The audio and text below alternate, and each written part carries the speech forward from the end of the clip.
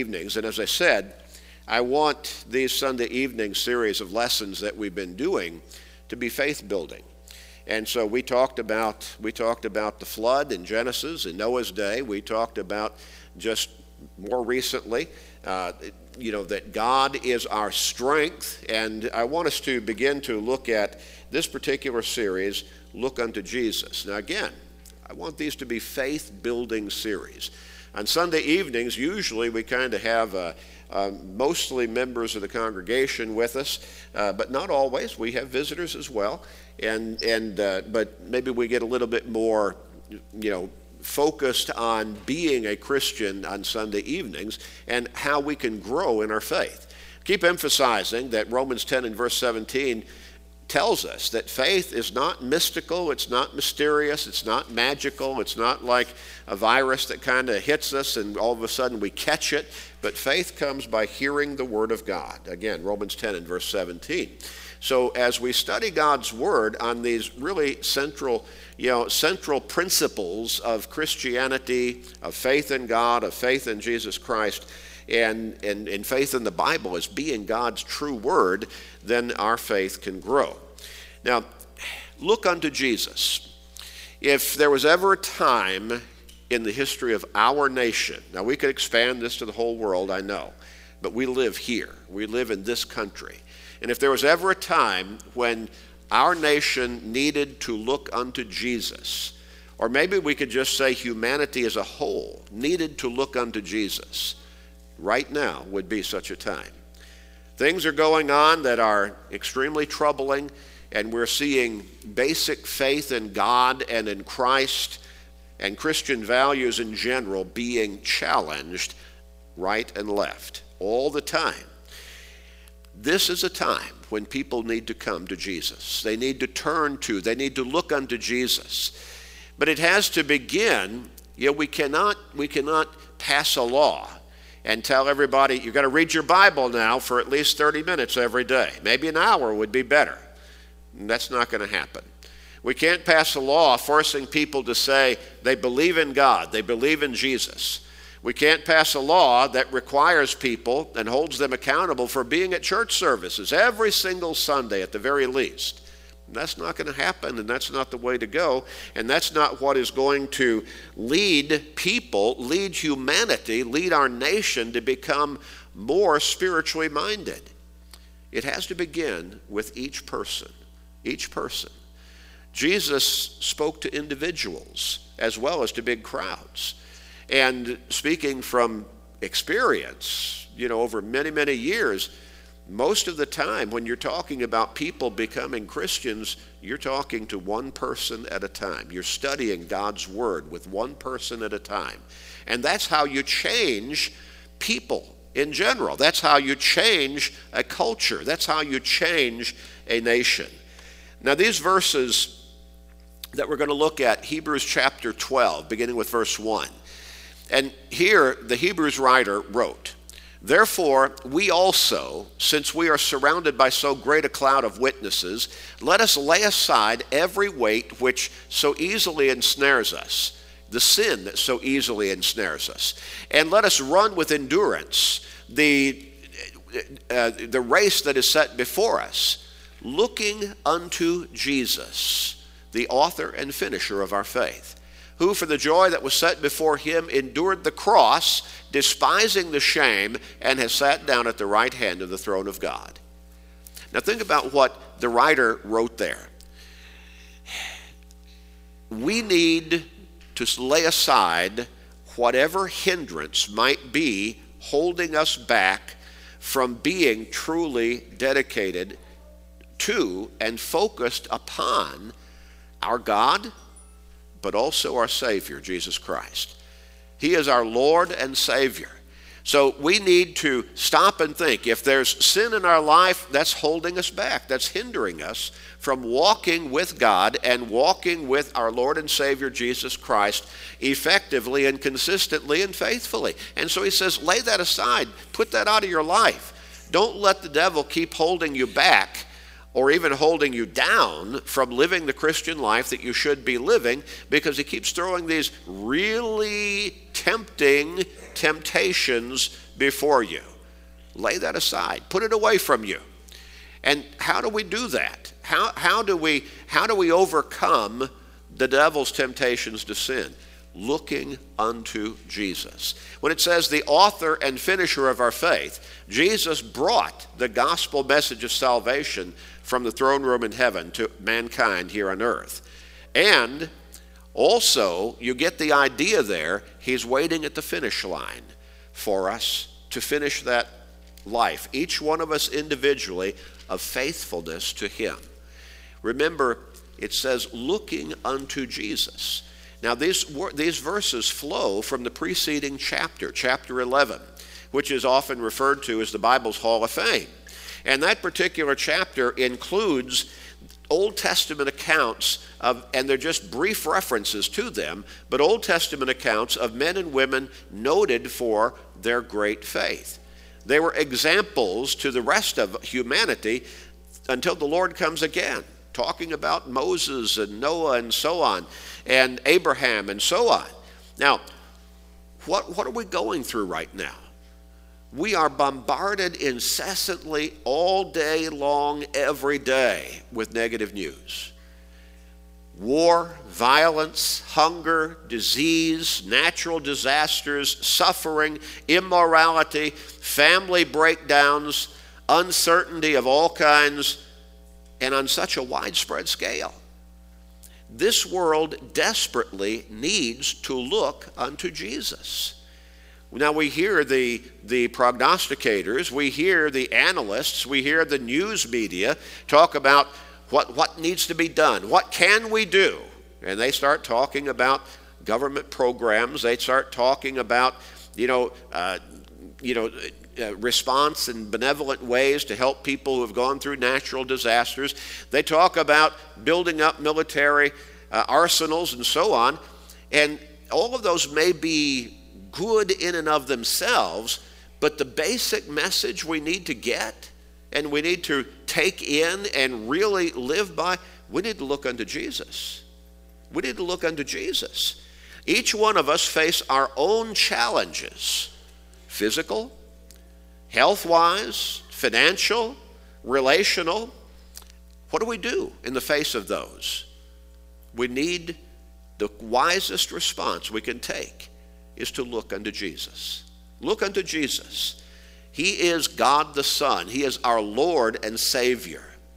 Now, think of all the different reasons why we need to look unto Jesus. And we'll look at a number of those through this particular study.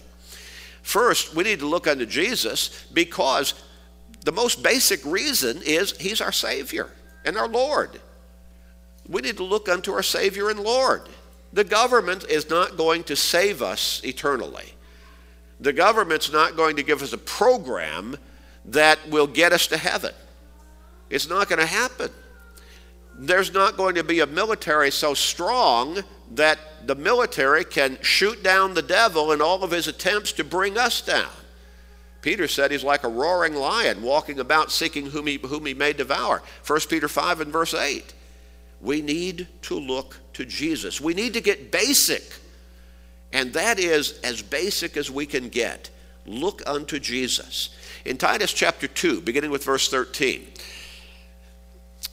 the Apostle Paul wrote, looking for the blessed hope and the glorious appearing of our great God and Savior, Jesus Christ, who gave himself for us, that he might redeem us from every lawless deed and purify for himself his own special people, zealous for good works. Jesus came for a purpose.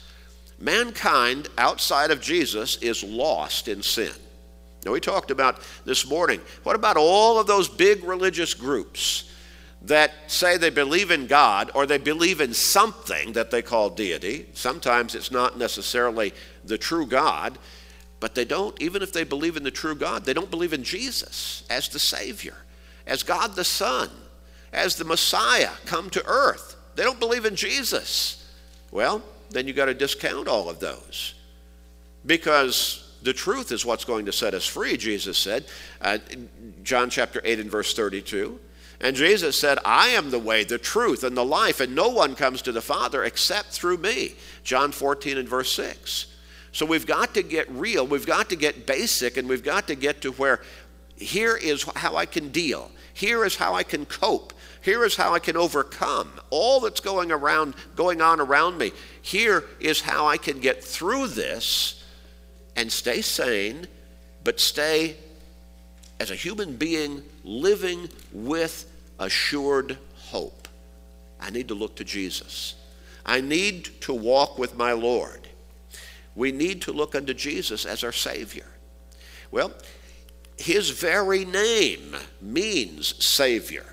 When the angel was talking to Joseph, who would be his legal father, but not his biological father, he would be born of the Virgin Mary. She would be his biological mother, but Joseph would be his legal father from the Jewish law perspective.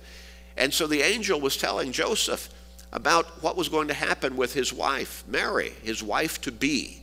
They were betrothed, but they weren't yet legally completely married. And so the angel said, she will bring forth a son, and you shall call his name Jesus, for he will save his people from their sins. When you look at the literal meaning of that name, Jesus, it is Savior. That's what it means. And so his very name identifies him as our Savior. And then the angel went on and said, and he will save his people from their sins.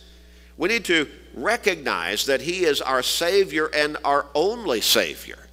At his physical birth into this world as a newborn baby, an angel appeared in the field before shepherds and told them, do not be afraid, for behold, I bring you good tidings of great joy, which will be to all people. For there is born to you this day in the city of David a Savior, who is Christ the Lord. Luke chapter 2 verses 10 and 11. He was announced at his birth, and he still had to go through the physical growing up period before he then embarked upon his ministry upon this earth. But even at his birth, he was announced as the birth of a Savior, our Savior. In John chapter 9, verse 56, notice what Jesus said. The Son of Man did not come to destroy men's lives, but to save them. To save them. And they went into another village. Luke 19 and verse 10, Jesus speaking again, speaking of himself. The Son of Man has come to seek and to save that which was lost. That was his mission to this earth, to come as the Savior and to call sinners to repentance. Luke chapter 5 and verse 32, Jesus said, I have not come to call the righteous, but sinners to repentance.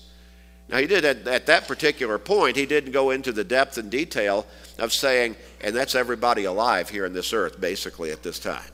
Because outside of Christ, there is no forgiveness.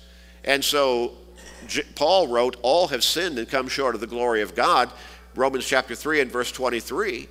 He said in verse 9 and 10, there is none righteous, no, not one. And so Jesus said, I've come to call the sinners to repentance. None of us can stand righteous before God outside of Christ. We needed and we still need the Savior.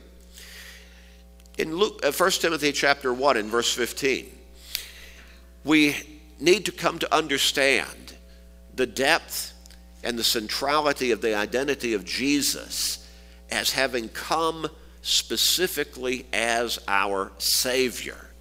Paul wrote, this is a faithful saying and worthy of all acceptance, that Christ Jesus came into the world to save sinners. And then he added, of whom I am chief.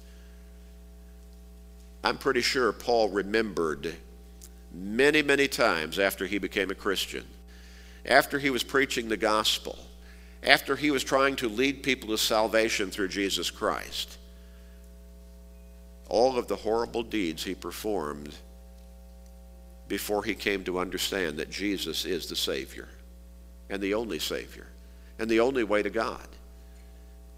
He hunted down Christians. He persecuted Christians. He tried to compel them to blaspheme the name of Christ.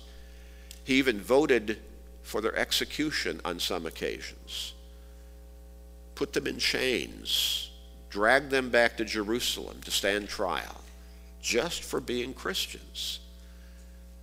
I imagine there were times when tears flowed down his cheeks as he was thinking, maybe remembering faces, maybe even remembering names, remembering situations where he would break into someone's home and put them in bonds and drag them back to Jerusalem to stand trial. How that must have haunted him for the rest of his life. But he recognized that he had been forgiven,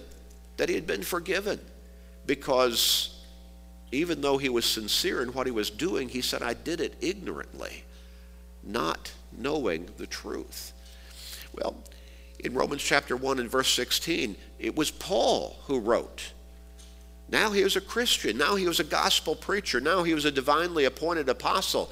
And he said, I'm not ashamed of the gospel of Christ, for it is the power of God unto salvation to everyone who believes, to the Jew first and also to the Greek. And then we look a little bit further in Romans 6 and verse 23. He said, the wages of sin is death, but the gift of God is eternal life in Christ Jesus our Lord. Now, Jesus brought that gospel message of forgiveness and redemption and salvation. He brought that to us because he came as our Savior. Remember that Jesus said in Revelation 2 and verse 10, be faithful until death, and I will give you the crown of life. Remember what we read back there in Hebrews 11 verses 1 and 2? Talking about Jesus being the author or the one who brought us the message of salvation, the author and finisher of our faith. He brought us the gospel message, and there you get the imagery that he will be there on that final day of judgment to usher us into or pronounce us with eternal life as we have walked with him in faithful obedience on a consistent basis. He died on that cross, not because we deserved it, but because we needed him to die on that cross. There was no way that mankind could forgive himself all by himself, in and of himself. We needed a Savior. And we need a Savior today. And that's what humanity needs. Think about all of the wars, all of the violence that's going on, the hunger, the hatred, the disease, the natural disasters, the suffering, the immorality that is all around us and in our face, the family breakdowns, and all of the uncertainty that we're facing right now in our country right here. We need the Savior. We need the answer. And that's Jesus Christ. He came to give us hope and assurance, not a wild wish, not an unrealistic dream, but remember what real hope is. It's the desire plus the expectation with confidence that it will be fulfilled. He died on that cross to save us from the condemnation of our sins. Paul wrote in Romans 5 in verse 8, God demonstrates his own love toward us, in that while we were still sinners, Christ died for us. Remember, he said, as we read earlier, he did not call them to call the righteous to repentance, but the sinners.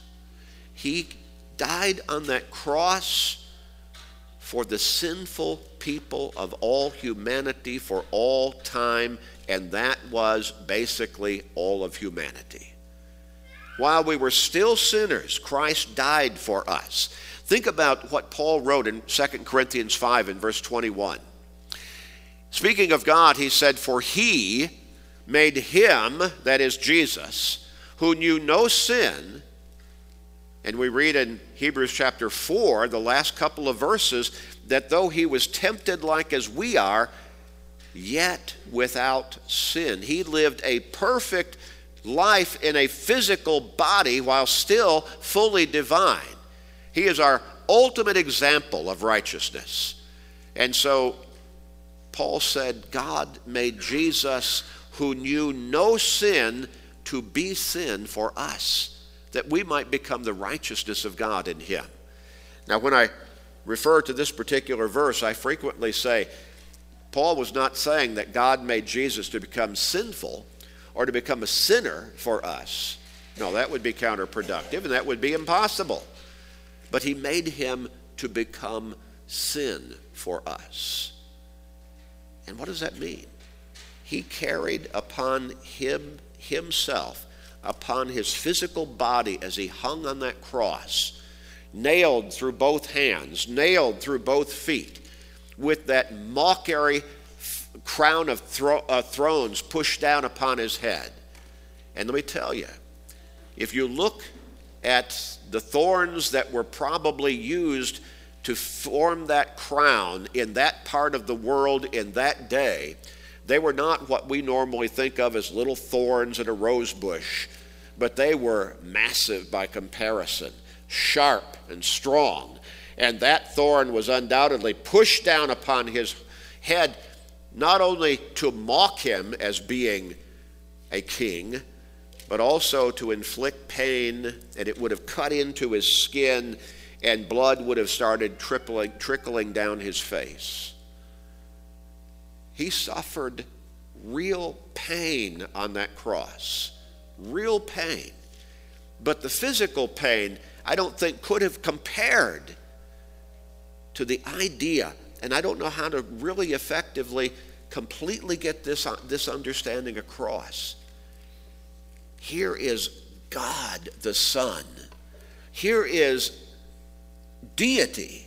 Here is the Savior, sinless, even in his physical form.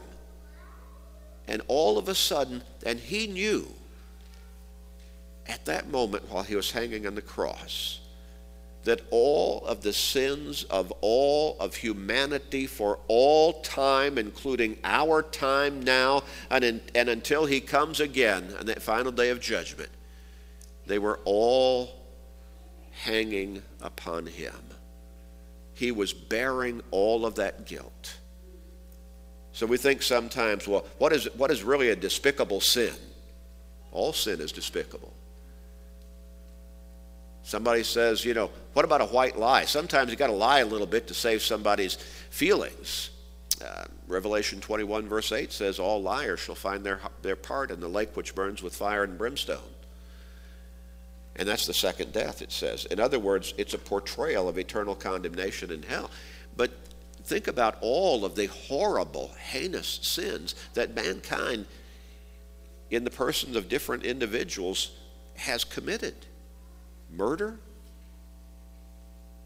hatred, beatings, theft, some of the wars, certainly, but some of the things that people have done to other people.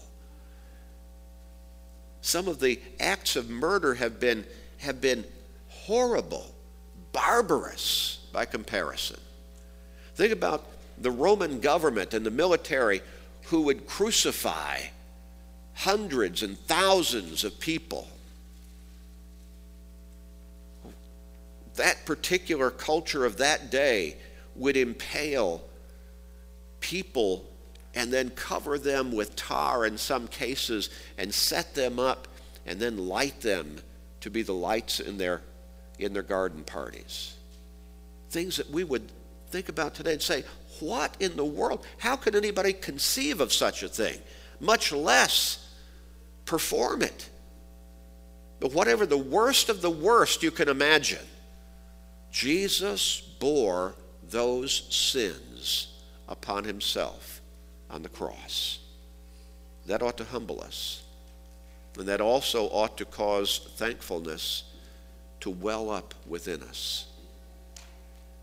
Jesus did that for us. For us. We go a little bit further. Isaiah chapter 53, beginning with verse 4.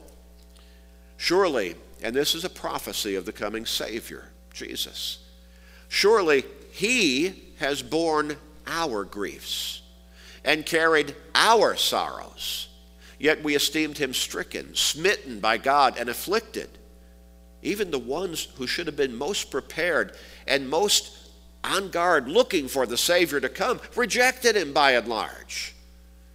But he was wounded for our transgressions. He was bruised for our iniquities.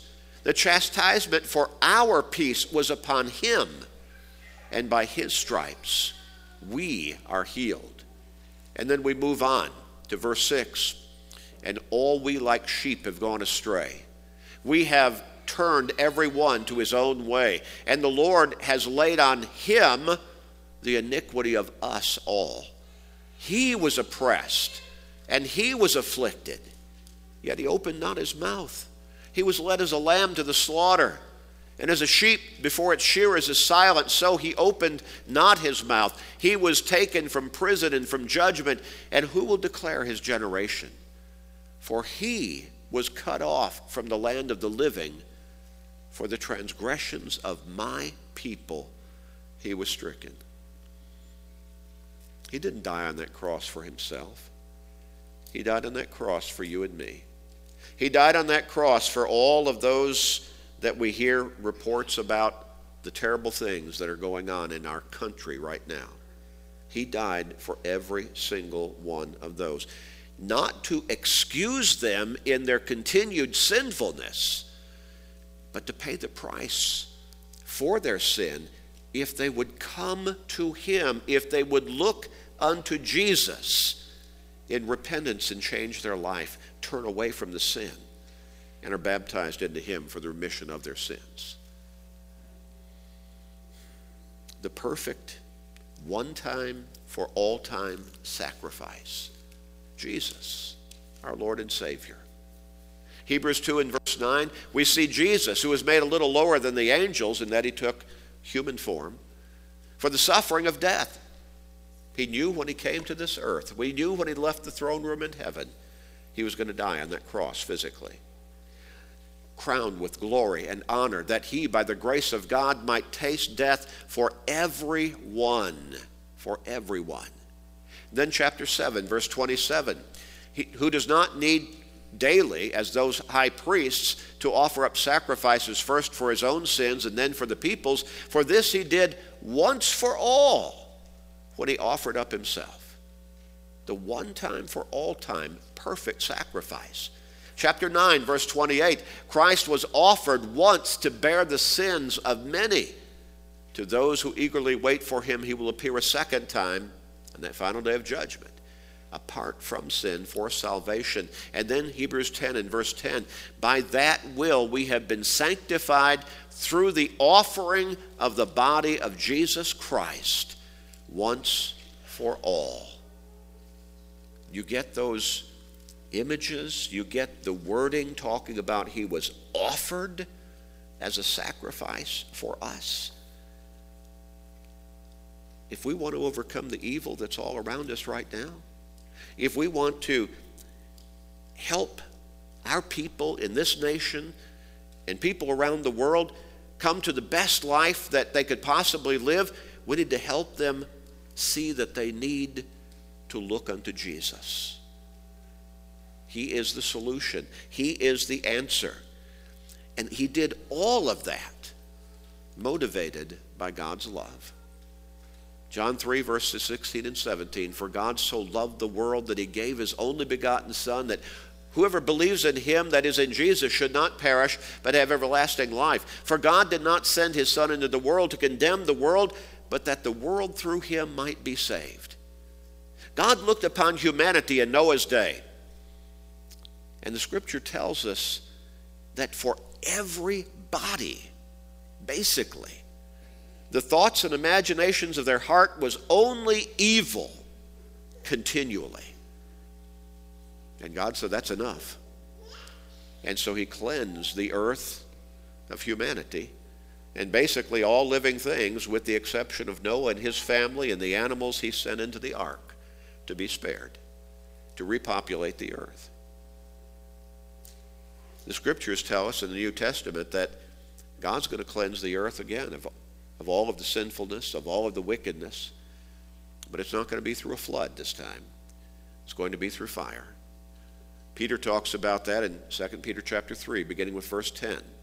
We read about that a number of times in the Scriptures. But Jesus came to give us a chance. Jesus came to get us ready so that we don't have to fear that particular time. And that was motivated by God's love.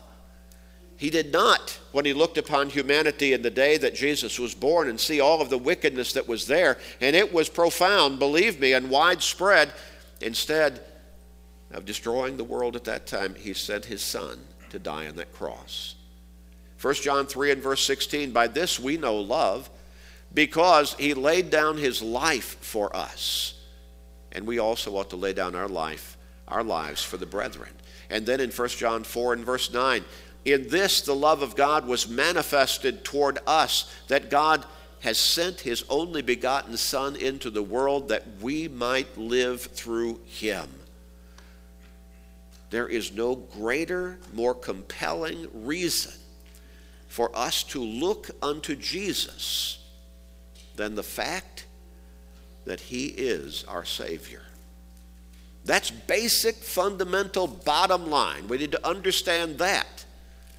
If we can understand that, then we can admit to ourselves, I need to look unto Jesus. I need to turn to my Lord and Savior. If we can't get that basic fact down, then we're not going to be convinced to look unto him for any other reason. Because he's the Savior. And that's bottom line. We need to grab onto that understanding and let that motivate us to come to our Lord and Savior. The most compelling reason for us to look unto Jesus is the fact that he is our Savior. And as our Savior, he calls us to come to him. Matthew 11, beginning with verse 28, he said, come to me, all you who labor and are heavy laden, and I will give you rest. Take my yoke upon you and learn from me, for I'm gentle and lowly in heart, and you will find rest for your souls. Rest for our souls. How we need that, don't we? Do you need rest for your soul? Do you need to come to Jesus as your Savior? Repenting of your sin, confessing your faith in him openly as God's Son and your Lord and Savior, and being baptized into him for the remission of your sins, so your sins can be cleansed by the blood that he shed on the cross. We encourage you to take that step, if that's where you are. If you need the prayers of the church, we encourage you to let us know, either by stepping forward or talking with us privately. Because in prayer, we can go to God on your behalf through our Savior, Jesus Christ, in his name. If you need to come, won't you come right now as we stand together and sing?